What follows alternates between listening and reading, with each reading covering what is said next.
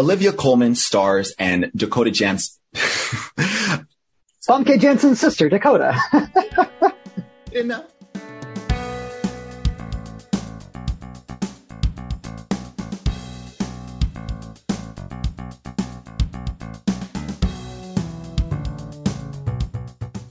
Hello, everyone, and welcome to Plot Devices episode 18. We are officially adults on the show. Kind of, maybe, sort of, but not mentally. I am your host for today, Brandon King, alongside my co-host, Noah Guzman. Noah, how are you doing on this fine day in 2022 today? Yes, Happy New Year to all of our listeners. I'm excited to be here. We got a review-packed episode. We're returning to the traditional format here in a couple weeks, but for now, we've got plenty on our plate, and I can't wait to get started on them. Yes, if you guys have tuned into our most anticipated films of 2022, which you should check out the minisode right now. It's up as you're listening to the show. I mentioned that next week's show would be a main show. That's not necessarily the case because I screwed up editing. This week is just going to be all reviews because there's a lot of things, as like all of us have moaned about for the last 2 months, that everything got jam-packed in the last 2 months because of COVID and delays and everything, and it only seems like that's going to get worse. But we decided to start off the show before all of the big name reviews. We're going to get to Make Sure, we're going to get to Don't Look Up.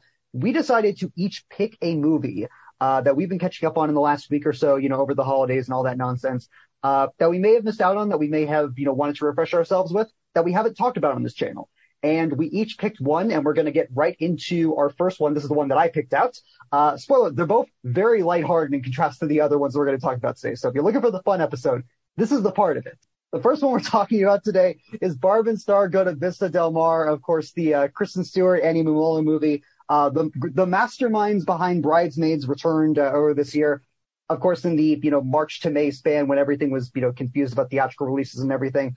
I didn't get to it. Noah didn't get to it. We're going to talk about it right now. This is the directorial feature debut from Josh Greenbaum. If you saw the documentary Becoming Bond about George Lazenby, who is one of the actors who played James Bond, he directed that. He's directed Border Patrol. This is his first feature, of course, from a script from Kristen Wiig and Annie Mumolo. They play the titular Barb and Star. They're kind of not airheads, but they're nice, they're kind of simple folk from Nebraska. They get fired from their jobs at this furniture store, and using their severance package, they take the advice of a friend of theirs to a glorious, spa town on the coast of Florida, Vista Del Mar, thinking they'll be in for banana boats and seashells and all this wondrous things because they're so excited to see the world, only to wrap themselves up in a terror plot by Sharon Fisherman, who is also played by Kristen Wiig, as well as Jamie Dornan as her henchman / potential lover, Edgar, and how all of that ties together. No, I want to get your thoughts on this first. I know that I actually never gotten your thoughts on this. Have you been a fan of Wiig and Mumolo's work from SNL, from Bridesmaids and everything else? What did you have going into this that you had heard of earlier in the year, and what did you think of Barb and Star? The Wiig and Mumolo Bridesmaids was hilarious when they first came out. I'm actually learning now that they were both writers, so to see them return and create something so wacky, so different, and at most times ridiculous. I had a blast watching this. I was aware of the trailer, sometime in the last year, just popped up, and it was, hard. It was I Feel Like a Woman, and we're seeing like these slow rocks of heels. We're seeing like just slow lifts of the necklace. And it's making you think that these two small town ladies are just way out of their comfort zone if they were to ever leave their city. So to experience that in this movie, I just had a blast because they are so witty. They're so funny. I'm convinced that the inspiration behind this work must have been them both, creating a character out of pure fun and then going, oh my gosh, like Barb and Star, let's turn this into a whole movie. And then an added terrorism plot that has to do with killer bees or killer wasps was weird. And it was wild. It was wild to see it, thrown in there. Oh yeah, mosquitoes. So I really want to hear about what you thought about that, because we have our initial plot of them just going on vacation, which seems like a lot to handle for these two ladies. They do so wonderfully, packing their curlers, packing their caftans, and but then we have this, this plot with a global disaster level. Kristen Wiig is playing two characters. One of them looks like they're straight out of an Austin Powers movie, so I was happy to see that. But it was wacky. That's the first word that comes to mind. Is I had a lot of fun, but it was a wacky movie. What did you think, Brandon? This movie is ridiculous. it kind of feels like, again, it's Wig, it's Momolo, it's Bridesmaids. It feels like the best SNL sketch that never was made that got made into a movie. And I feel like the terror plot is interesting. And I will simply say, Kristen Wiig not only makes for a good villain beyond just the music cues, which are, again, straight out of Austin Powers. Like, they're not Quincy Jones, but they sound like Quincy Jones light-ish. But beyond that, like, I like what she does as this character Sharon. Like, and I won't spoil it for any of you, I haven't watched it, but like, when you dive into her backstory and you actually see why she's targeting this town, you actually kind of feel sorry for her. Like, there's genuine empathy for the character.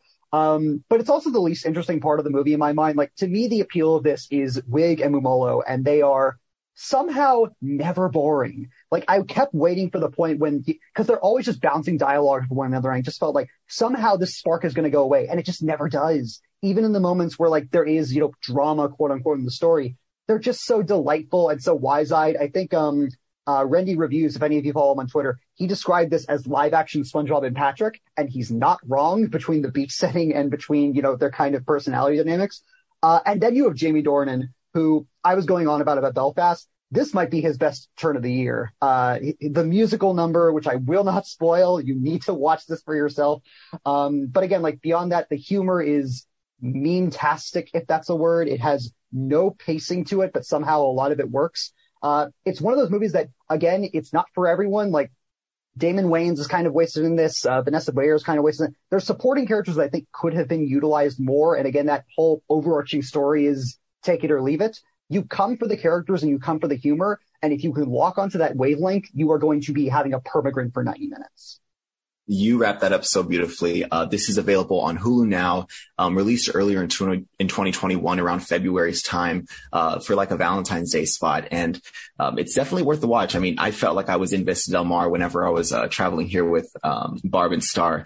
And, it's probably going to be a voice that I play with my partner because we both watched it together. And, while she found it to be like rather repetitive, I couldn't get enough of it. Like, I found it to be so raw and like that SNL appeal, which Kristen Wiig just like, I'm more familiar with her, so I'm going to give her praise. But, I just felt like she always dominated when it came to these quirky, characters. Yeah, at least for me, this is a solid 8 out of 10 for me. Again, it's genuinely entertaining, not really a structure to it. The humor is not going to be necessarily for everyone. There's like hallucinogenic crabs and water spirits, and like there's all these different things that just kind of pop up out of nowhere. I had a total blast with it. I think it's underrated from this past year, and I would totally recommend it. And my star rating is going to be a 7 out of 10. This was a pleasurable watch, very easy to watch. You could probably just pick it up, play it for 30 minutes, go on with your day, come back to it, play another 30. Like, it's not something that is demanding so much of your attention, but if you give it just a little bit, you're going to feel so rewarded and feel like you're having a grand old time. It really is. Like, I would actually totally concur about just picking it back up and for a date movie as well. On to your recommendation, Noah. You picked out one that I'm genuinely excited about. You'll have to forgive me. I mean, you are a man behind the scenes. You do so well on that research side, and I know you'll have much to talk about this animation studio. Today, we're talking about The Mitchells versus the Machines. This was released on Netflix April 30th. I'm going to go ahead and read you the IMDb description now. It's a quirky, dysfunctional family's road trip. It's upended when they find themselves in the middle of a robot apocalypse and suddenly become humanity's unlikeliest last hope. The plot really centers around the college-bound daughter. Her name is Katie. She's played by Abby Jacobson. Her parents are portrayed by Danny McBride and Maya Rudolph. Their characters are Rick and Linda. She has a little brother as well. But the plot starts out with Katie really coming into her own when it comes to her film endeavors, and she's getting accepted into a film school, and she's starting to realize that her family is not the community that she needs to grow as an artist. So she wants to get away from them by going to college and really experiencing that new college life, which is so familiar for some of us who remember what it was like to believe, like my communities are there. I just have to get to them. And you feel like you're missing out when you feel so close. And that's what I think that freshman feeling is. But in an effort to repair some of these tender bonds, we have McBride's character initiating a family road trip to deliver Katie to their school or to her university. And on the way, a apocalyptic event happens where an AI goes rogue. We're talking like Siri level, goes rogue and starts to really just initiate her plan for global domination. We have Olivia Colman playing as Pal, who is the rogue AI. And that's all the details you need to get started with this movie. It is animation that will remind you of, even the promotional material says, from humans that brought you Spider-Man Into the Spider-Verse and the Lego movie. Both of those you watch with a smile on your face the entire time. This movie, while, there's less familiarity with what concepts they're playing with what, characters they include, you can jump right into it and you can have a blast just watching it. It is intense color. It is, action heavy and it's warm-hearted. Like family, it really is the core value and the core focus in this movie. Brandon, did you watch this when it first released, or did you return to it just like I did here at the end of the year? Oh, I've been excited about this since it was a Sony property. Like this was a Sony Animations movie again in terms of Spider-Verse with the Lord and Miller dynasty. COVID happened, got sold to Netflix, rest is history. I've been excited about it ever since then. I've loved director Mike Rianda, who worked on Gravity Falls. He's worked on a couple other things. So I was excited to see what he could make with his directorial debut. Haha, wink, wink. It all ties together. With his debut with this. And unlike Barb and Star, which like I had a ton of fun with, but I acknowledge it's not for everyone, everyone should see this movie. It's tremendous. It's probably going to be in my top 10 of the year. Like, I think it's tremendous. First of all, it's tremendously animated. Like, it's gorgeous. I love the design aesthetic to it all. It's I describe it as almost, Spider-Verse meets Futurama, if that makes any sense. Like, the design sensibility feels very kind of bubbly textures to it, but the colors still pop everywhere. It's beautiful. The voice cast is tremendous. Abby Jacobson voices what is probably one of my favorite characters of the year in Katie Mitchell, beyond the fact that, she's a filmmaker, like she's, totally relatable and quirky and all that. She's also, spoiler, LGBTQ representation, which we'll get into that later. But I love her just as far as what she represents to the family, what she represents as terms of the story, because like you mentioned, technology is kind of a huge thing in this movie. For a movie where, the father figure is very much in this movie kind of, anti-tech and very kind of rural in his beliefs. And that does tie back into the emotional core of the characters and of the story.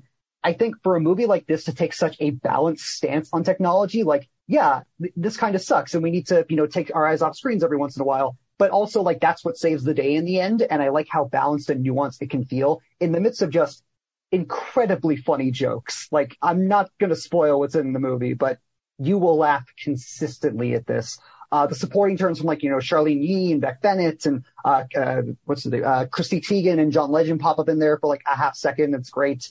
But again, like the story is what you come from. The emotional core of it is great. It's a movie about, yes, the value of family, but also the very complex nature of family at an age such as Katie's. Like, again, you mentioned it perfectly well, how, people in our generation are like right above, are coming into an era of technology that is, for all intents and purposes, kind of raising them to a certain extent that families would in the past, and how we reconnect with that idea of it. And I think for a movie that is so, wow, how goofy and meme-like, like for that to have that kind of emotional core to it, I was so incredibly impressed. Yours and mine may be similar, but I gave this a 9. I thought that this was a watch that I'm definitely going to return to with my little bro, even with my family, who we all just a short sidebar. Chrissy Teigen and John Legend play as the, influencer family who the Mitchells all observe on their devices and just go, wow, like, why is their family so perfect? And it's so relatable because, we all have those internalized, like, those perspectives of like, wow, like, here's the way, this person's life is being lived. And we compare it to our own. And the ways in which the Mitchells are strong are just as real as what they see in the other family. So, that was interesting how they included, I call them the yoga family, but yeah, this was a 9. Quick to your point, because we're going to talk about Olivia Colman later with The Lost Daughter. Very different role for her, but I bring up that because of the idea of, technological comparisons, of that idea of Pal as a character who, spoiler, becomes the villain. And I like the idea that she has to kind of look at the Mitchells as like, no, goes against like everything that I have been taught, as we have been taught by, social media influencers and everything like that. So I like kind of the parallel they lean into with the villain.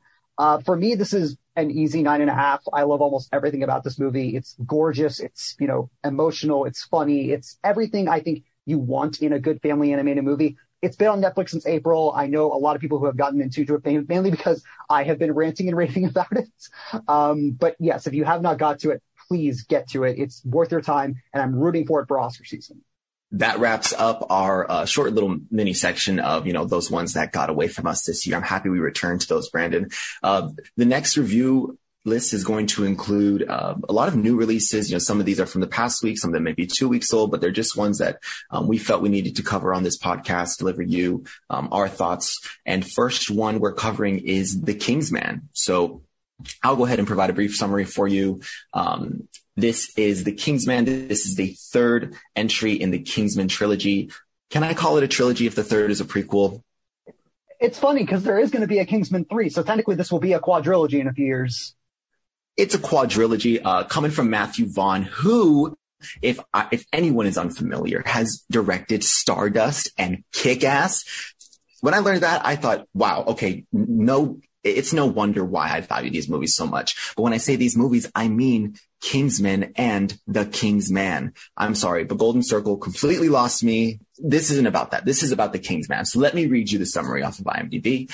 In the early years of the 20th century, the Kingsman Agency is formed to stand against a cabal plotting a war to wipe out millions.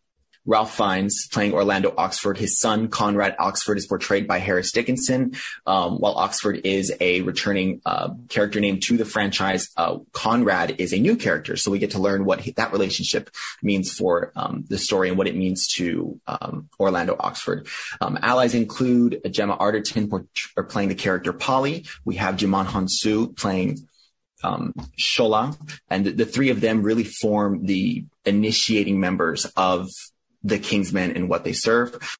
We really see in this movie the core founding members of what the Kingsmen serve, and that is, with no particular governments, they are just trying to eradicate any big bad that gets too dominating, too powerful.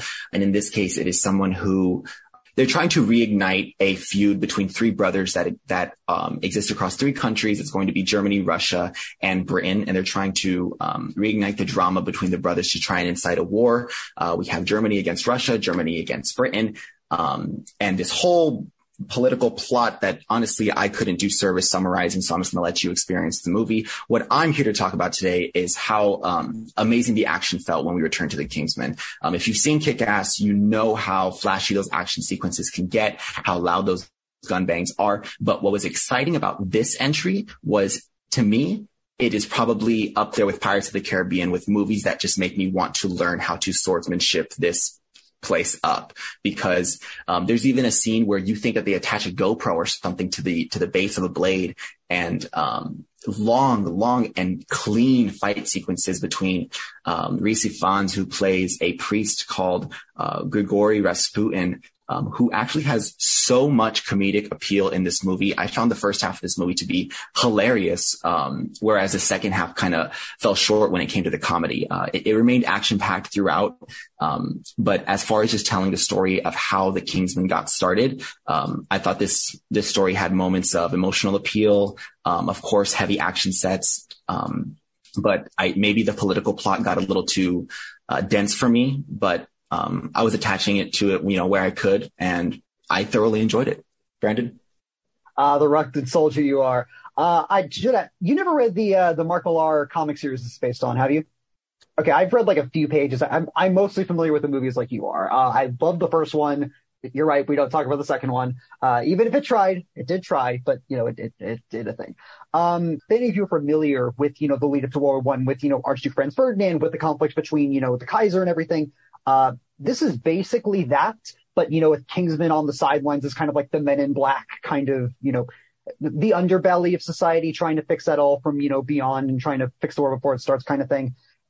This is interesting. And I will simply say, no props to Disney on this. They picked a terrible release date for this. I wish they had released it in January. It could have made money in January versus having to go up against, Spider-Man and Matrix and all this. And it just feels like Disney was just kind of plopping in the holidays to make it work. So I don't take precedence with that. That being said, it's interesting.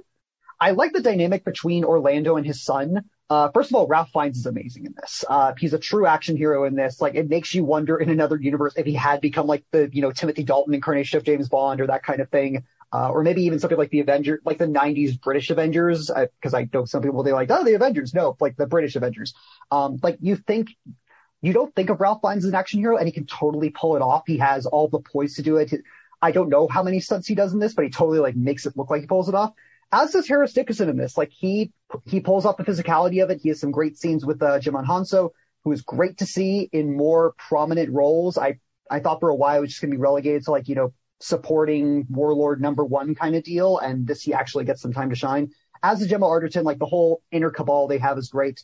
But I like how it approaches the idea of, you know, drafting and wartime and propaganda within that microcosm of Orlando and his son, because for once, it's very much the idea of, you know, because you go back to that time and it's very much fathers who were, you know, manly and, you know, sheltered off and kind of insisting that their sons go for the glory of the country. And here, you know, it's the opposite. Orlando is a pacifist and his son is much more, you know, not war hungry, but like willing to serve, but not so much for, you know, blood and, you know, violence or anything, but to serve what he believes is the right cause. And I like that the film goes into that because I think it's the one thing that kept me really hooked.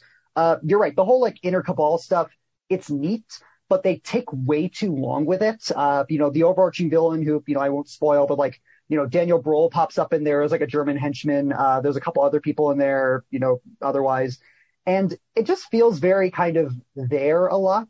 Like the action sequences are obviously well shot. Matthew Vaughn knows what he's doing. Taking a bit too much from Guy Ritchie this time. Like if you've seen, you know, Lock, Stock, Two Smoking Barrels, if you've seen Sherlock Holmes, this is ripped right out of that, even though Vaughn clearly has made those styles his own. And it flies by. Like, I didn't think it was too long at all. And I was really afraid that it was going to just, you know, take advantage of, you know, the world scale of it all and just go from this place to this place and do all these different things. And it doesn't. It just goes, you know, this is the story. This is the plot. Here we go. And I was really impressed by how tame it feels, for a Matthew Vaughn project in that sense.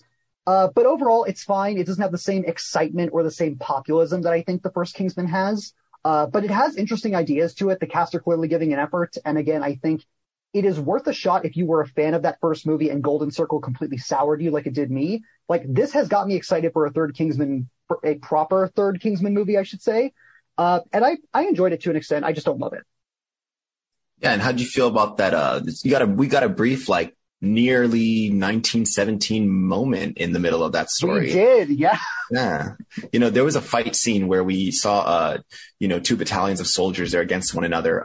They're fighting in trench warfare. And as they approach one another, they decide to lay down their weapons to avoid, you know, at the risk of being fired on upon both sides and just, you know, ending it in a bloodbath. And they all pull out their blades and somebody pulls out like this fist pike. And I don't know. I was really like in that moment, the little kid in me who loves action is like, yeah, let's start fighting with blades and knives. But then the other part of me was just like, whoa, like this is really scary. And I'm believing it to be so real, really capturing that feeling in the wartime. And then it became like 1917. And then I was like, oh, okay, we're spending longer here than I thought. But it ultimately contributes to the relationship between Oxford and his son. And yeah, for those legacy fans who, not legacy, because I mean, it's not super dated, but for those Kingsman fans, we do get a follow up on why certain characters are named after Arthurian tales. So that was actually a nice payoff. I do want to bring up two of the supporting cast because you bring up Rhys Ifans as Grigory Rasputin. For any of you who know your history, Rasputin is basically that.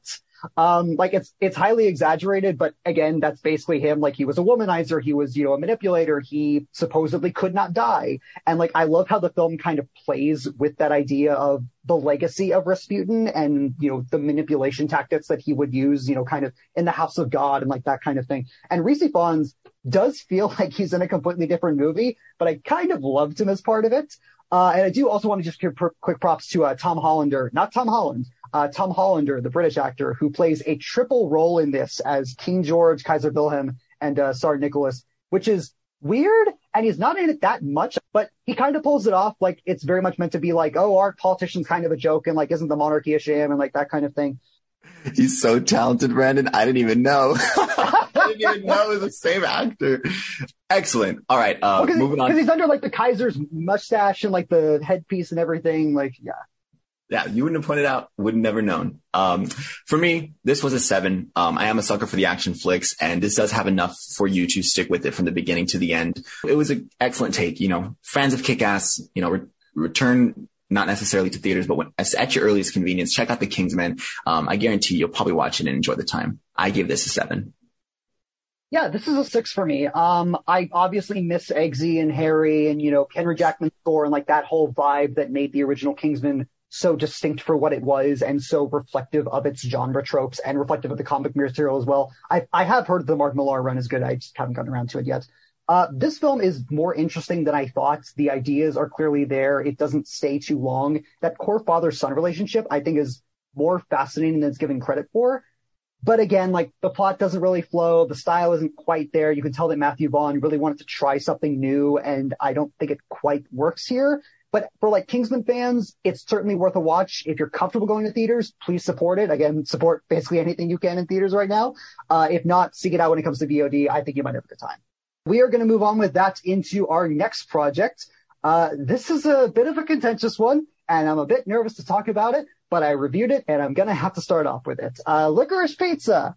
This is Paul Thomas Anderson's latest project. He wrote, directed, produced this, and served as co-cinematographer alongside Michael Bauman, based on an original idea from him that he came up with a few years ago. This stars Alana Haim in her feature film debut, in her acting debut, I should say. Of course, if you're any of your fans of the fan of the band Haim, she is the guitarist from that band. Spoiler, she's stellar in this. She plays Alana Kane, sort of like a mid-20s, Valley Girl type kind of, maneuvering through her life. She takes a job for a high school picture day. She runs into the 15-year-old Gary Valentine, played by Cooper Hoffman, the son of the late collaborator of Paul Thomas Anderson, Philip Seymour Hoffman, who is also great in this. Gary is he's mature for his age. Let's call him that. He's a child actor. He's very much interested in going into business, and he's all kind of more adult avenues than just, the entertainment world. Takes Alana under his wing to show her like the other side of like LA, like the side of the entertainment industry. And basically the two just kind of form this weird, quirky relationship. She's not quite sure what to make of him. He's not quite sure what to make of her. And they just kind of go around Los Angeles in 1973. They run into a ton of weird supporting characters. You have Bradley Cooper as the infamous movie producer John Peters, who was a legendary producer back in the 80s and 90s, Barbara Streisand's former boyfriend. You have Sean Penn in there as a washed-up movie star and his road director, played by Tom Waits. You have Maya Rudolph popping in there. You have John C. Reilly popping up in there. Like, there's just a bunch of guest stars that will pop up in there occasionally. Scarlett Zondo, who you've seen in Booksmart and a bunch of other things. And again, it's very much this kind of slice-of-life, coming-of-age drama that may develop a relationship between Gary and Alana. We'll talk about it in a second. Noah, I want to go over to you first. I know when we talked about the trailer, all those months ago when we first started the show, none of us really knew what to make of it. And the result is, it's not that simple to describe, but where would you fall on Licorice Pizza in terms of enjoyment? The experience of watching it is living in that setting, living in 70s California, watching a relationship. I almost want to say bloom, but honestly, Brandon, I cannot romanticize the fact that the whole time I was curious over why we had this adult and like teenager relationship. I was still trying to understand it throughout the film, but I was trying to see the scenes like separate to that relationship. So I was intrigued by the incorporation of all the real life personalities. It was amazing to just, in my head the experience of watching this film is almost like visiting these real moments of history that Paul Thomas Anderson can recount or he has experienced through friends. And then interweaving all those events with this tale of two people who had a relationship that was very, very different to the one that they end up having by the end of the film. And that's because of the push and pull of what they ask and what they are able to give to one another. The sense of adventure that one of them feels over the sense of independence that one of them needs. It's reminiscent of just, I think, what early love really asks of you. You're either going to give your all or you're going to demand for more, perhaps even both. And, age gap it gave me really weird vibes, but I was trying to see things separate to that. So I was fascinated by those real life elements. the concepts for small business, Gary Valentine, Cooper Hoffman, he has these concepts to establish a waterbed business and then to establish a pinball business.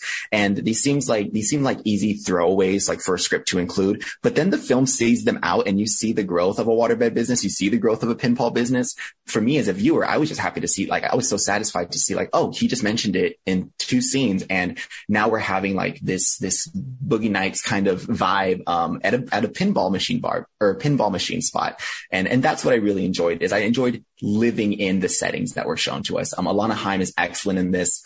She's hilarious. She's got comedic timing. And that pays credit to the script, where I think it, isn't powerful in more places than not.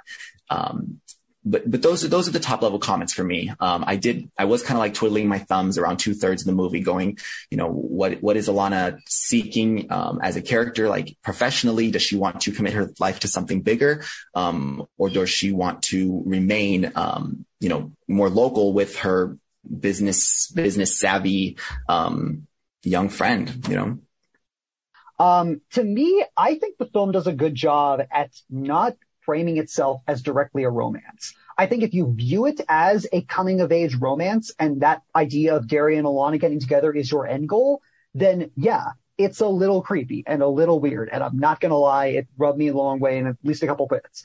But by the end of it, I think I got the realization that, this isn't real. Beyond the fact that they're fictional characters, obviously, but I think Paul Thomas Anderson and co-cinematographer Michael Bauman, they kind of established this kind of hazy-like quality to 1970s LA.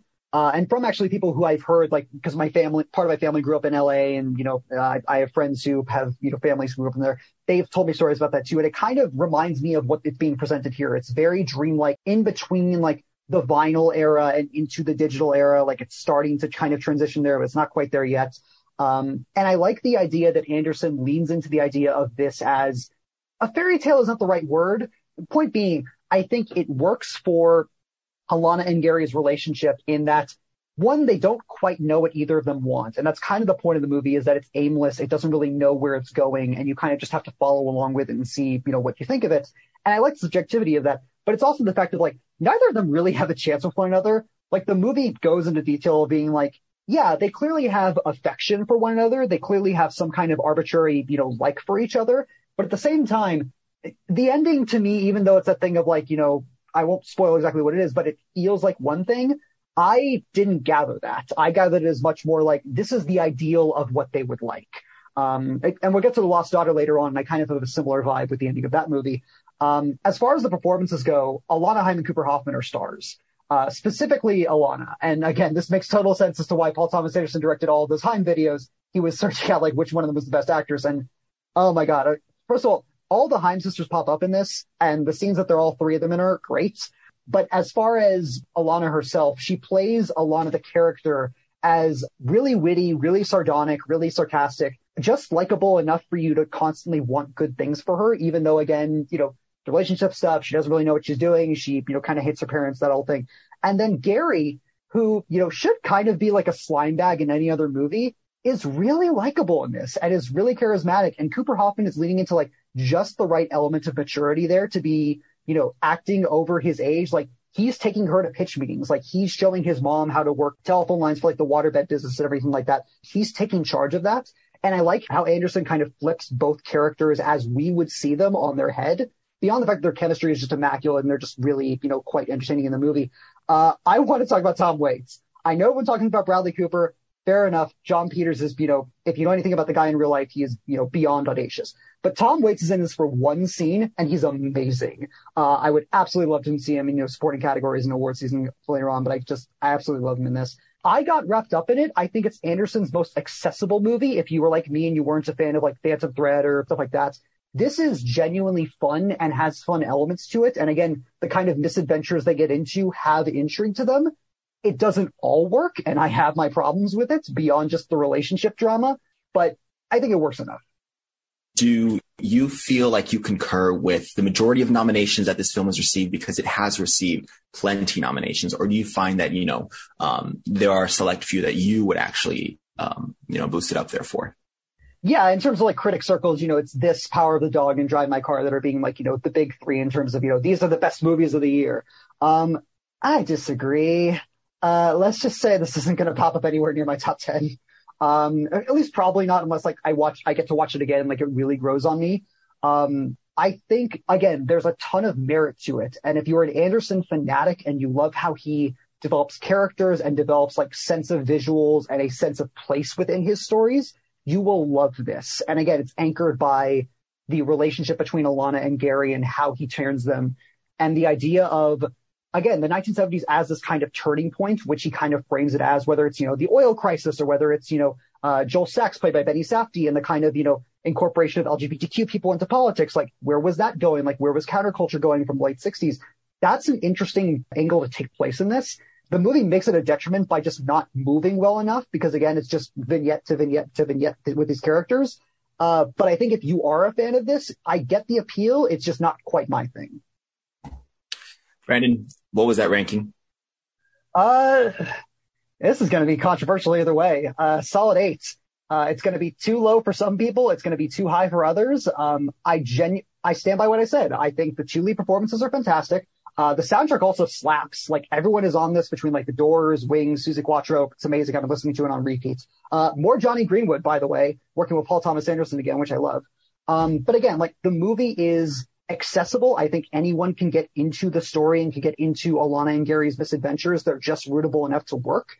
But again, the way that Anderson frames his story, how long it is, not that it takes its time, that it doesn't really know where it's going. I needed more of a focus for that just as a moviegoer. Beyond, again, the relationship stuff, beyond also the racial dynamics, which we didn't get to. John Michael Higgins plays a really xenophobic restaurant owner, and I do not like that he's in the movie at all. There's just problems I have with it overall. But again, I think it's enjoyable. I think it's a good ride, and, I get the appeal. All right, Brandon. It's going to be a hot take for me, but, this isn't barking up any of my assumed genres. And, unfortunately, I won't be returning to this, but I did find value in experiencing and enjoying my time while I was there in that 70s LA setting. This is going to be a 5 for me. I will be I get it. I will be interested in Alana's work in the future because what an introduction. Gary Hoffman as well. And then the way that you mentioned the vignettes from scene to scene, you really pulled the words out of my head. Not that I was thinking of those words, but I was just thinking we got kind of like just portions of a story from these real life characters, that didn't go anywhere. We filled John Peters' house with a hose full of water, and we're told that, John Peters is going to murder, Gary Valentine's family if anything goes wrong. And of course, everything goes wrong. They even run out of gas while pushing their moving truck all the way up this hill, this incline. And then we don't really see where that goes. Or in the end, there is. I'm sorry. We dare not spoil that entire sequence because it's one of the best parts of the movie. That was wonderful to watch. I was impressed. I was like, okay. And then we're talking, the politician scenes, where we're working with, a closeted, politician, at least for the time. I would later find out that this politician, would, become mayor. And, I just looked up a little bit of history. So it was interesting, the real life stories that were included in this, but, which slices they gave us. And, I'll appreciate it for that, but unfortunately I won't be returning. My notes are, if you have streaming services that this is approaching anytime soon, definitely throw it on there and experience it for yourself. This is going to be a 5 for me. Yeah, it went into wide release Christmas Day. I believe it's not coming to VOD until like mid-February. I don't think it has an actual release yet, but when it does, if you feel safe to go to theaters, please check it out. It's getting all the acclaim. I think it deserves some of it. If not, wait till it's on VOD. I think it's a good ride. Brandon, it's a bird, it's a plane. But don't look up. Okay. That's the best transition we've ever made. That's right. And they'll keep getting better if you stay with us here at Plot Devices. Just wait for our Matrix tag. All right. So, Don't Look Up. This is the newest project from Adam McKay. It is an Adam McKay movie, or should I say it's a post Big Short Adam McKay movie. Of course, Step Brothers, Anchorman. In 2016, he made The Big Short and kind of became, a serious filmmaker. We got Big Short. We got Vice a few years ago about Dick Cheney. This is his newest satirical drama, if you want to call it that, and I have thoughts on that. This is based on an original idea from McKay, along with David Sirota, who is a writer for The Guardian. He's a political commentator. It stars an ensemble cast of basically everyone, but we'll narrow it down. You've got Leonardo DiCaprio and Jennifer Lawrence as two scientists, two astronomers. You have Dr. Randall Mindy, played by DiCaprio. You have Dr. Kate Dibiasky, played by Jennifer Lawrence. And one night they are at an observatory. They're studying under the Subaru telescope. And Jennifer Lawrence's character discovers there is a comet, and it's a pretty big one. And after some calculations and after some sending out to NASA and other space organizations, they get a meeting with the president and basically reveal, this comet's 9 kilometers large and it's going to kill us if it hits us, and we need to do something about it. The president here is played by Meryl Streep, chief of staff played by Jonah Hill. And you kind of round up the supporting characters as we go more of the movie. You meet another astronomer played by Rob Morgan. You meet a pop star played by Ariana Grande, who kind of takes part in the whole, getting the word out kind of thing. You meet two talk show hosts played by Cate Blanchett and Tyler Perry. There's kind of a young skate punk who befriends Jennifer Lawrence's character played by Timothée Chalamet. And the whole movie is essentially Leonardo DiCaprio and Jennifer Lawrence's characters just going on this media tour, trying to convince the world that this comet is a real danger. When the president's administration won't, the media won't, people are not believing this. There's a whole social movement that comes out of it. And topical, especially considering this was written way before COVID. It's supposed to be more of a metaphor for climate change. But you can read it as, a bunch of different things, as McKay does. Noah, I want to go over to you first. I know Don't Look Up has been incredibly polarizing online, at least as far as critic spaces go. What did you think of this? Because it's a lot. This movie was a lot. I was really intrigued when the trailer came out, just because of all those cast titles that were being thrown across that trailer. As far as McKay's work that I'm familiar with, of course, Talladega Nights, Step Brothers, The Other Guys. Most of the comedy stuff. I'm seeing here that he's directed some SNL stuff, and that's always been in my in my view. So unfortunately, I missed out on The Big Short, on Vice. But this was my first, time spent with Adam McKay's work that wasn't just a straight comedy, because this was satirical. This was, a spectacle for the world that we have today, and how, I don't know how misconstrued a message can be when it's blasted across these massive forms of media, and ultimately just not paid attention to, or, the attention is often pivoted to another matter that is not as grand or as, globally disastrous.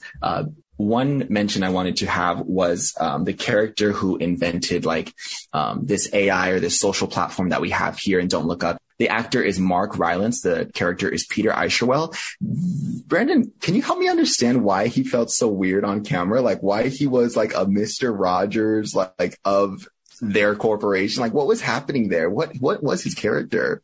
Yeah, someone online described him as think an amalgamation of every tech billionaire ever. And it kind of makes sense. Okay. Knowing that, I think I could have approached this story better.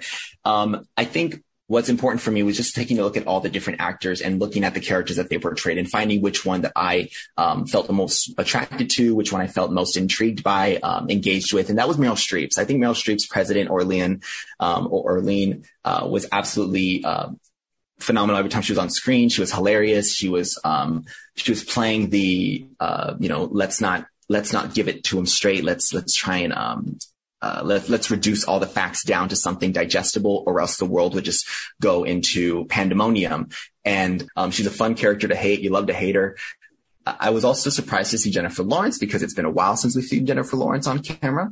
I was like, okay, this is her returning to work, and she's playing a character that I think is off brand, but definitely an exciting addition to her catalog. Leonardo DiCaprio is phenomenal. I'm not surprised he's being I wouldn't be surprised if he was nominated for Best Actor because of the role that he because of the acting that he delivers here. Who I thought fell flat for me were the expansion of Cate Blanchett's character, the news anchor. She has a sort of side romance plot with DiCaprio, and I don't know. I guess I just appreciated her and Tyler Perry as those media hosts or media anchors. But when they started going off air and we started exploring more of that territory, I just didn't find it to be as valuable or as, contributing to the overall story. The fact that there is a meteor coming down to Earth.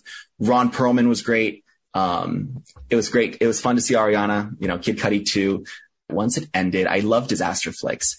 Once this movie ended, I felt kind of like winded. I just kind of felt like, oh man, like, ooh, I guess, it didn't leave me with a lot to chew on.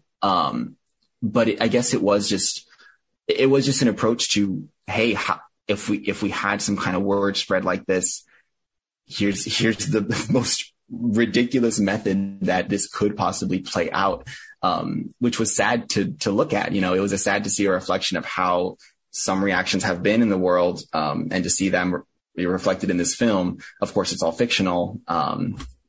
And yeah, that's all I'm thinking about right now. How about you, Brandon? I can't believe I'm about to say this. I might wind up liking Moonfall more than this. Easy. I never thought I'd say that, because I've been joking about Moonfall. We've all been joking about. Yeah, we've been loving Moonfall, honestly. That's been the popcorn we pass back and forth. Yes, very much in our club. But this is my way of being I don't like Don't Look Up very much. That's not to say that the cast is not committed to the bit. They're very committed to the bit. Everyone in here is clearly under McKay's vision, and David Sirota as well, give him story credit, obviously. But McKay's vision is very much this thing of, I want to commentate on trust and society and tech and how those all kind of collaborate together in the midst of oncoming disaster, whether that be a comet, whether that be climate change, whether that be COVID, whether that be police brutality, whether that be anything, how we as a society can be so ignorant and how we can turn away if we can. I get the appeal. I do. And you know what? Credit to DiCaprio. He's playing against type. I haven't seen a role this exciting from DiCaprio in a while. And that's coming as someone who loved him in The Revenant. I do think he's great in that. And obviously roles in the past few years, Wolf of Wall Street and all that kind of stuff. But he's very much he's not playing so much off kilter with Dr. Mindy, but he's playing it just enough to kind of channel, Network and Doctor Strangelove and all these movies that you're clearly trying to gather from Adam McKay. We get it. I'll get to that in a moment. But I like that Leonardo DiCaprio is kind of channeling his more oddball comedic sensibilities, versus kind of the dude bro stuff that Martin Scorsese was channeling in Wolf of Wall Street.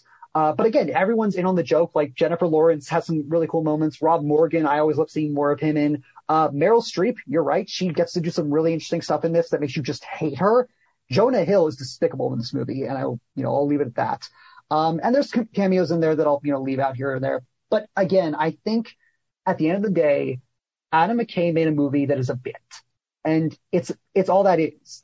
To me, it's not scathing enough. It's not biting enough. It's not, anytime it tries to have urgency enough, it doesn't quite work until the third act. And I won't spoil what it is for any of you who haven't seen it. But I think the third act finally takes a turn that similar movies, if any of you've seen Melancholia or you've seen Seeking a Friend for the End of the World, movies that are similarly a comet's about to come kill us, what do we do? And those movies take more of an intimate, humanistic point of view to it. This one is way wider. It's much more the idea of, governments and the UN and, sociological constructs and everything like that. And then the third act kind of shrinks the focus a bit more. And I found it more interesting. I was able to gravitate to the characters more. There's a dinner scene that I think is really, really powerful. Moments like that, I think McKay is finding a groove of oh, humans exist. I should talk about actual human kindness and empathy versus, the worst tendencies of humanity, like the Meryl Streep character, like the Jonah Hill character. And I get what all of it is. It's meant to be a big mirror looking back at us and going, look how big of a joke we are as, a species, that we can look at an ongoing threat and go, well, I don't think that's the thing. Even if there's proof, I don't want to believe you, and that's my right to not believe you.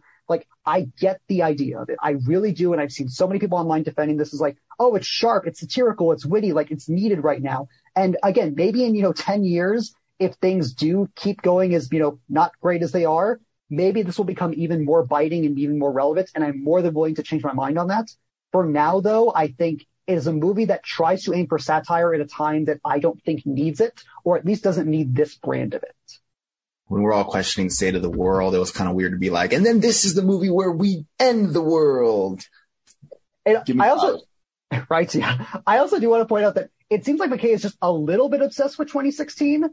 Beyond the fact that Streep's character is very much a Trump pastiche, there's also the fact that he got Linus Sandgren and Nicholas Britell to do the music, who worked on both of the 2016 Best Picture frontrunners, Moonlight and La La Land. So I found that kind of like a weird connection of just like, are you just like, is your mind just stuck like 5 years ago?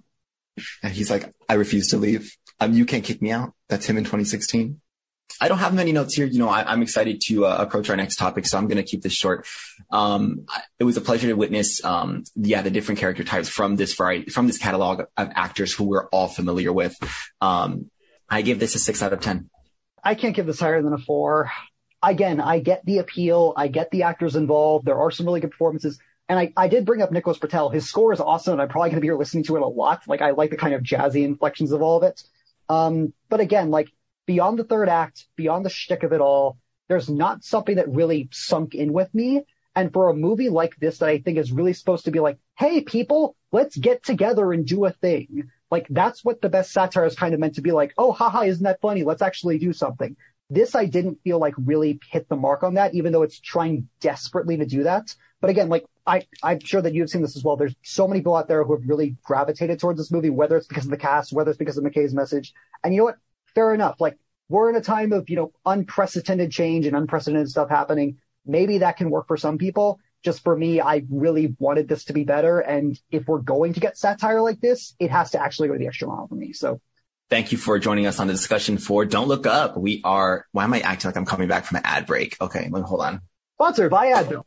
We're bringing you back to a world that you know and love, baby. It is a trilogy initially. We are coming back to The Matrix. What can you introduce us about? What can you introduce us with for The Matrix Resurrections? In the now immortal words of Jonathan Groff, going back to where it started, The Matrix. This is Matrix Resurrections. It's the fourth Matrix movie. It is directed by Lana Wachowski in her solo directorial debut. Lily Wachowski is not back in the director's chair for this. It stars, once again, Keanu Reeves, Carrie-Anne Moss, Jada Pinkett Smith from the original movie. We also have Yahya Abdul-Mateen II, Jonathan Groff once again, Neil Patrick Harris, Jessica Henwick, who I cannot wait to talk about. How do I describe this movie for those of you who haven't seen it? Spoilers for Matrix Revolution, I should say. In that movie, Neo and Trinity die. We then cut to Matrix Resurrections seemingly 20 years later, follow a group of freedom fighters led by Jessica Henwick's Bugs, who is a hacker tech guru type character. She encounters what appears to be an alternate version of Morpheus, played by Yahya Abdul-Mateen II. They team up. They've kind of heard the legends of Neo, of the One. And then we just kind of cut to what seems to be the real world. And Neo is, or should I say Thomas, played by Keanu Reeves, is working as a game developer. And his coup de grace, his magnum opus, if you will, is the Matrix video game. And his corporate bosses, one of whom is played by Jonathan Groff, they want to go back to the Matrix. They want to, make more money and make another product that people remember and all this stuff. And Thomas doesn't quite vibe with that. The only thing he seems to actually find enjoyment in is his therapy sessions with his therapist, played by Neil Patrick Harris, as well as a mysterious customer in a cafe named Tiffany, played by, once again, Carrie-Anne Moss. From there, the movie kind of goes into what the original movie was. Like, how much of this is real? How much of maybe the Matrix stuck around? How much of it didn't? And if it has, what is this new version of the Matrix that we as audiences found ourselves in? And what will, Thomas and potentially his supporting players who are left from the first couple movies have to deal with now? I went back and rewatched, I don't know about, I rewatched the original trilogy, I should say, in honor of this. And I have thoughts in regards to that. Did you do the same? And if so, did it impact your view of Resurrections at all? No, you know what? I grew up with The Matrix, always in my DVD player. My dad showed us the first one, and I just remember watching Reloaded all the time. And then Revolutions, I probably spent the least time with. A short recap video that I found on YouTube was ample for me to enter Matrix Resurrections with the knowledge of who Neo was, what he means to the Matrix universe, who Trinity was to him, and all the important characters that are returning, because we do have iconic returning faces, although we don't have Lawrence Fishburne's Morpheus. We do have Morpheus in some capacity. We also have, like you mentioned, Carrie-Anne Moss returning as Trinity. And before I mention it, would it be a spoiler if I mention Jada Pinkett Smith? No, you can mention she's there. Okay. Like, maybe don't mention exactly what she does, but like, she's there. and Jada Pinkett Smith returns as her character Niobe. I love Niobe because I played the PlayStation game Enter the Matrix like for hours when it was like the only thing that I had to play video games on. And I played as the character Niobe, who's so badass in her red leather. I was really hoping she would return in this with the same look. But the shift that they take with her character is new for the Matrix universe because of what has happened to the universe. So if you experience it, I'm not going to spoil any plot details there, but what was so exciting about the Matrix Resurrections was in the very beginning, even if you watched a recap, you are experiencing the start of the Matrix again in Resurrections. You are witnessing recreated or reimagined scenes that involve Trinity first picking up the call, being instructed by Morpheus to, get out of the building that she's being cornered into by all of the Anderson agents, all of the Mr. Smith agents. And we see some iconic flashbacks to what those fight and chase scenes were in that city. The incorporation of bugs was probably the easiest thing for me to attach to as a returning viewer for the Matrix, because Neo wasn't doing too much in the beginning other than being a confused developer trying to piece together why, the Matrix is now a video game and who Tiffany means to him. He's in the same position as us ignorant viewers because we don't know why the Matrix is suddenly a video game. And we're trying to piece that together as well. So Bugs is really the captain of just guiding us through what has happened to the Matrix and where Neo is located. And that to me was the part of the adventure that I was on board with, that I was like, with them from beat to beat. It wasn't until we introduced, the second half of the story and, certain rescue operations that really got, messy, maybe too many ideas in the pot, maybe too many words in the pot, maybe just remove the pot. I don't know what was happening there. But to see the Wachowski, the solo, Lana Wachowski return and direct, I am a fan of Sense8, and they bring back a lot of familiar faces from that show. So I was actually I was very pleased to see all of those characters or all of those actors because I love them in the show Sense8. And it seems that Wachowskis are they won't be letting go of some of these, popular collaborations anytime soon. So that was exciting to witness. The Matrix has a new look. Everything isn't the iconic, sleek leather look and trench coats. Now every character has more of like an individual appeal. And I actually really like that. I liked seeing everyone's transition from, the real world and then into the Matrix to see how they adorned themselves, what kind of accessories that they had. Lana Wachowski was not playing with, the character design in this feature.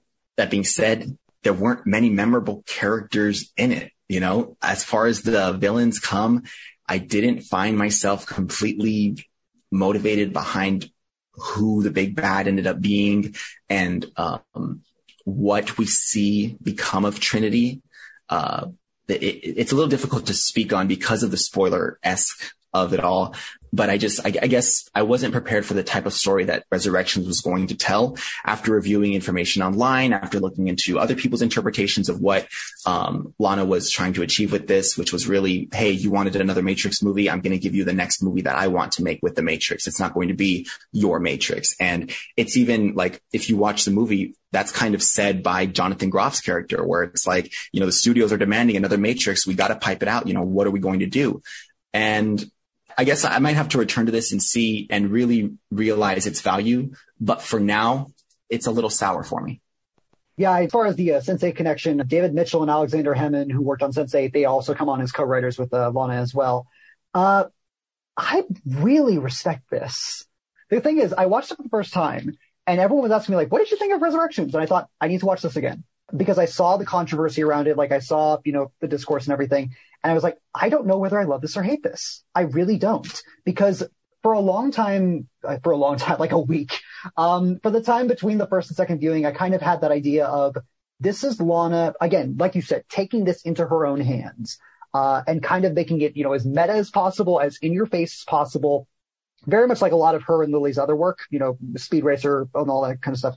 And even going back to the original Matrix, like that movie was very much in your face. Like, this is what cinema is now. Like, we're going to take Hong Kong action and bullet time and all those things, and we're going to, put them in your face. And that's what action is now. And it worked. And here I think it doesn't have that same, pun intended, revolution of an effect. But I will say the second time around, it feels autobiographical to a weird degree. Like, as weird as it is for to say, like, all the weird tech that's in the movie, like, this is kind of autobiographical. Like, this feels like, Thomas in this movie is Lana, and, the Warner Brothers parallels are obviously in there with Jonathan Groff's character.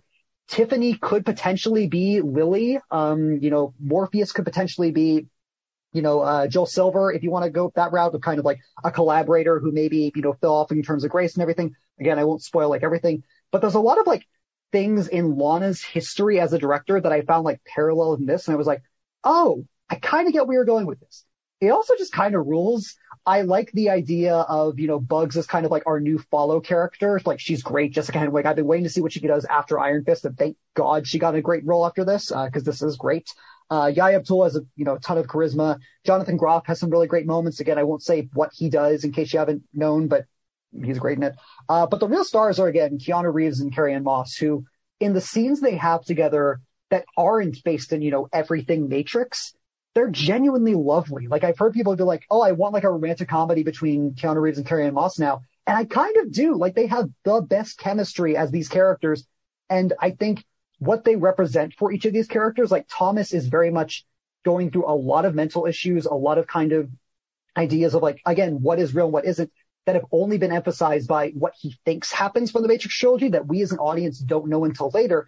And as far as, Carrie-Anne Moss's characters go, we get to see her point as kind of like the moral center of it all. And we get to see how she impacts Thomas as a character and how he impacts her. Like, I felt it was more mutual than maybe any of the other Matrix movies. As a whole, you're right. It's self-referential as all hell. Like, if I could take out all this, meta commentary that isn't subtle, I would, because there's a lot of it, whether it's like the pitch room meeting or whether it's, the agent stuff or, everything else. Like, it can get on people, it can get on my nerves, let alone audiences' nerves. But I respect a lot of this. Like, I found myself going, this is really neat.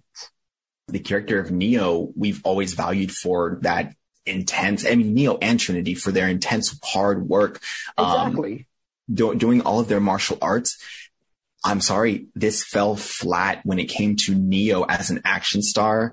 In the first half, we really did get some hand-to-hand combat that we're used to. I was waiting for Neo to throw a hand behind his back and start like one hand fighting these Mr. Smiths.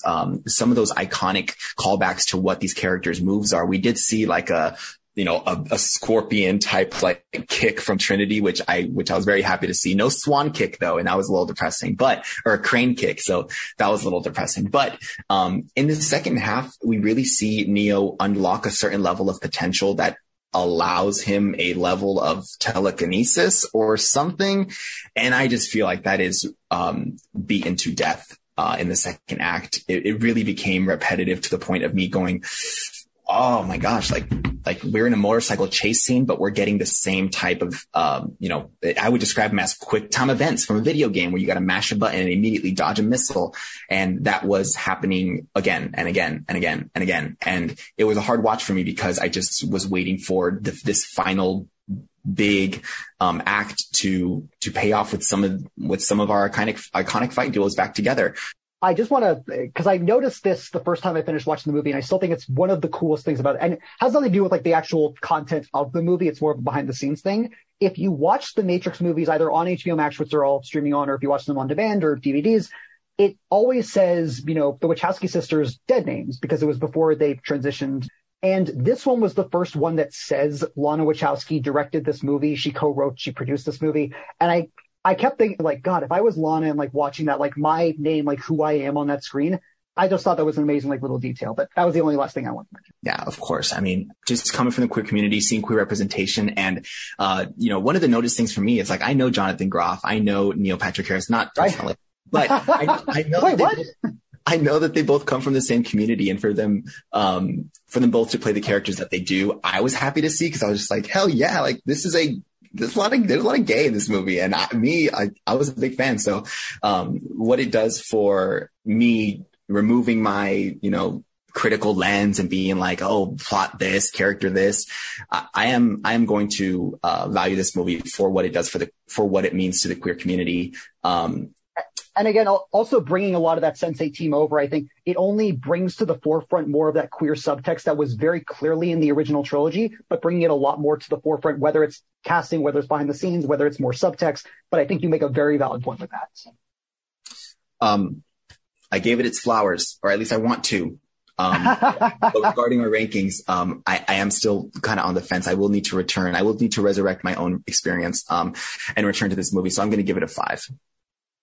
I initially gave it like a 5.5. I'm going up to at least an 8. I think this is one of the more respectable, quote unquote legacy sequels that we've gotten in recent years, in that, yes, it recognizes what it is, sometimes to a fault. But it also recognizes the potential of its story. It recognizes the potential of where its characters can go from both their perspective and from the audience's perspective. From an action standpoint, I get it. It's a little bit disappointing. I wish some of the action sequences were either, framed a bit differently or maybe lasted a bit longer. Totally get it. But from purely a, intellectual perspective, from a, kind of metatextual thing, I respected the hell out of this. If this is the last Matrix thing we ever get, this is a great conclusion to me. I think it wraps everything up really nicely. If you would like to check it out, it is in theaters right now if you're comfortable, or it is streaming on HBO Max, I believe, until January 11th, somewhere like mid-January. So check it out there. I recommend it. Noah's more trepidatious on it. I know the discourse has been a lot on it. So Matrix fans, unite. Plug in. Right? Connect. Yeah. All right. That's going to wrap our review portion for this episode. We do have one more review coming at you. Thankfully, the stars aligned and we were exploring directorial debuts for our episode, and we are going to be discussing Maggie Gyllenhaal's The Lost Daughter. That is a film released on Netflix on December 31st. So that is just freshly released. Olivia Colman stars, and Dakota Johnson. Famke Janssen's sister, Dakota. Olivia Colman plays a professor on vacation whose experiences and her encounters with a mother of one daughter on the beach, it really offers Colman's character a chance to reflect on her own relationship. She has 2 daughters, and she reflects about the moments when she was mothering her children while they were toddlers, the type of experiences that she has. This is Colman.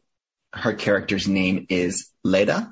The young Leda is portrayed by Jessie Buckley, who we recently seen, if you are paying attention to Netflix original releases, in I'm Thinking of Ending Things, where she was phenomenal. This movie is Maggie Gyllenhaal's directorial debut. It does have a 2-hour runtime, and it feels short and small.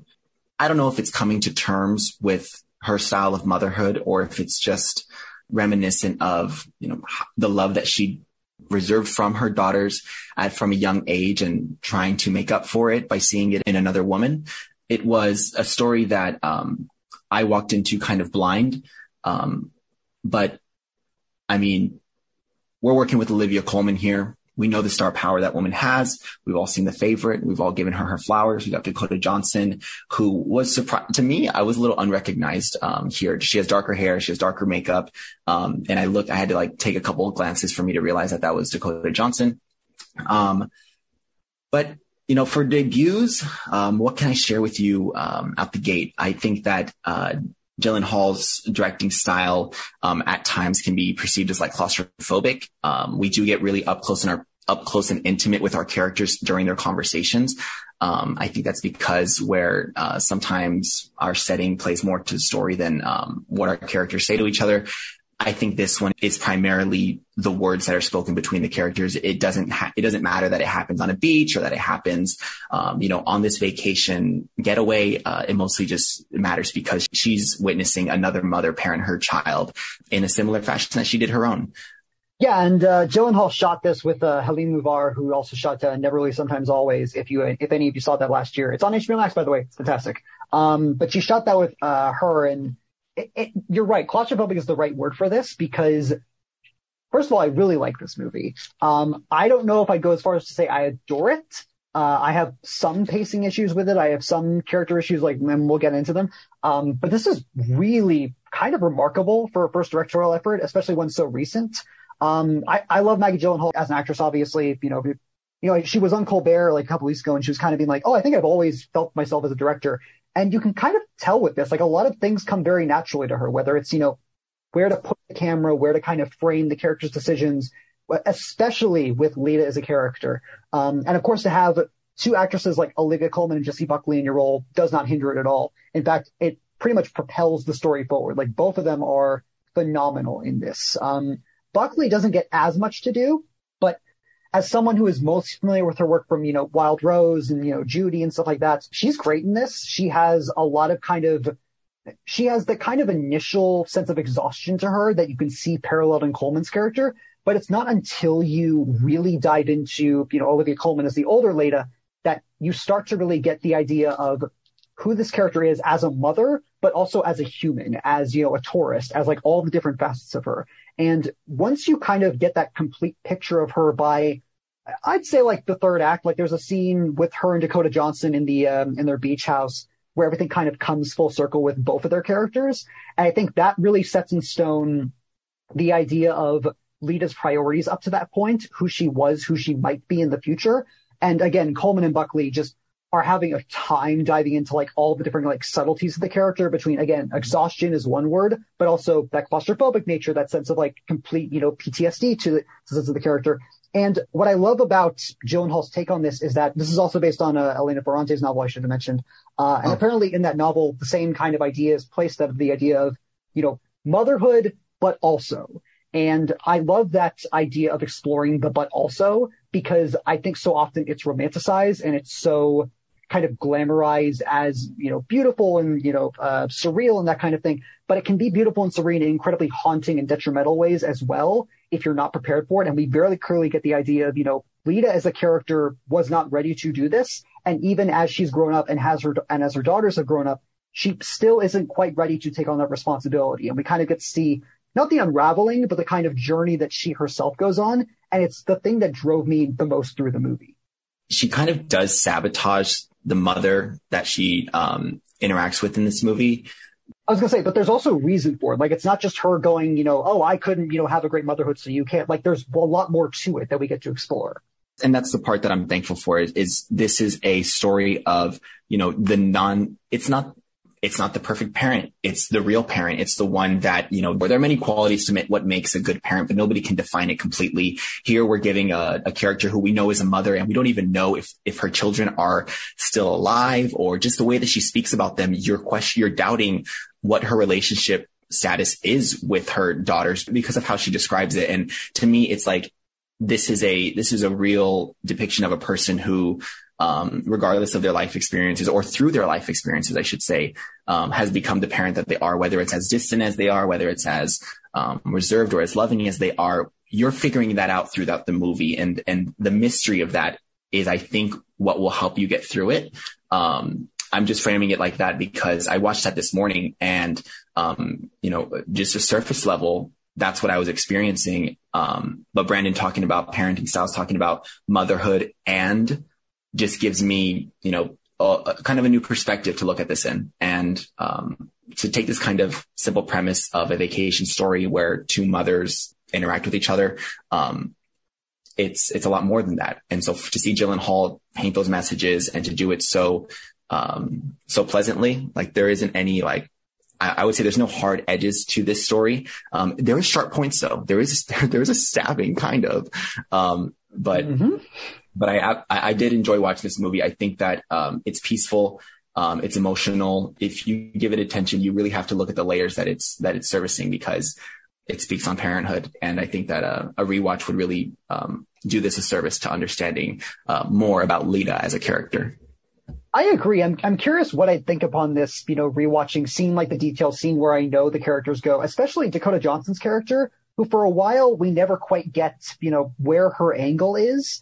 Part of the, general plot is like there's, this family and she's, a mother herself, and we kind of get the vibes from like, oh, this family is like no good. Like there's, a lot of rabble-rousers in there. There's like, privileged, bougie people in there. And like, then you have Dakota Johnson's character who, for a while is kind of, trying to get out of this abusive relationship. She's trying to take care of her own child. And I do want to bring up the ending. I love the ending of this movie so much. I won't spoil it because I have a theory about it, that it's not quite what it appears to be. And if it is, I think it only makes the movie better.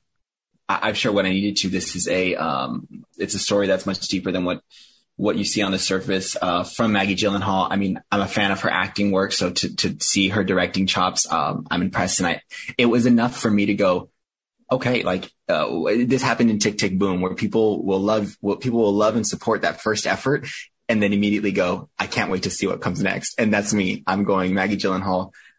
This was great. Is she going to continue with these family-centered stories? What kind of genres will she lean into? What kind of stories? I was a fan watching this movie. For now, it rests easy at a 7.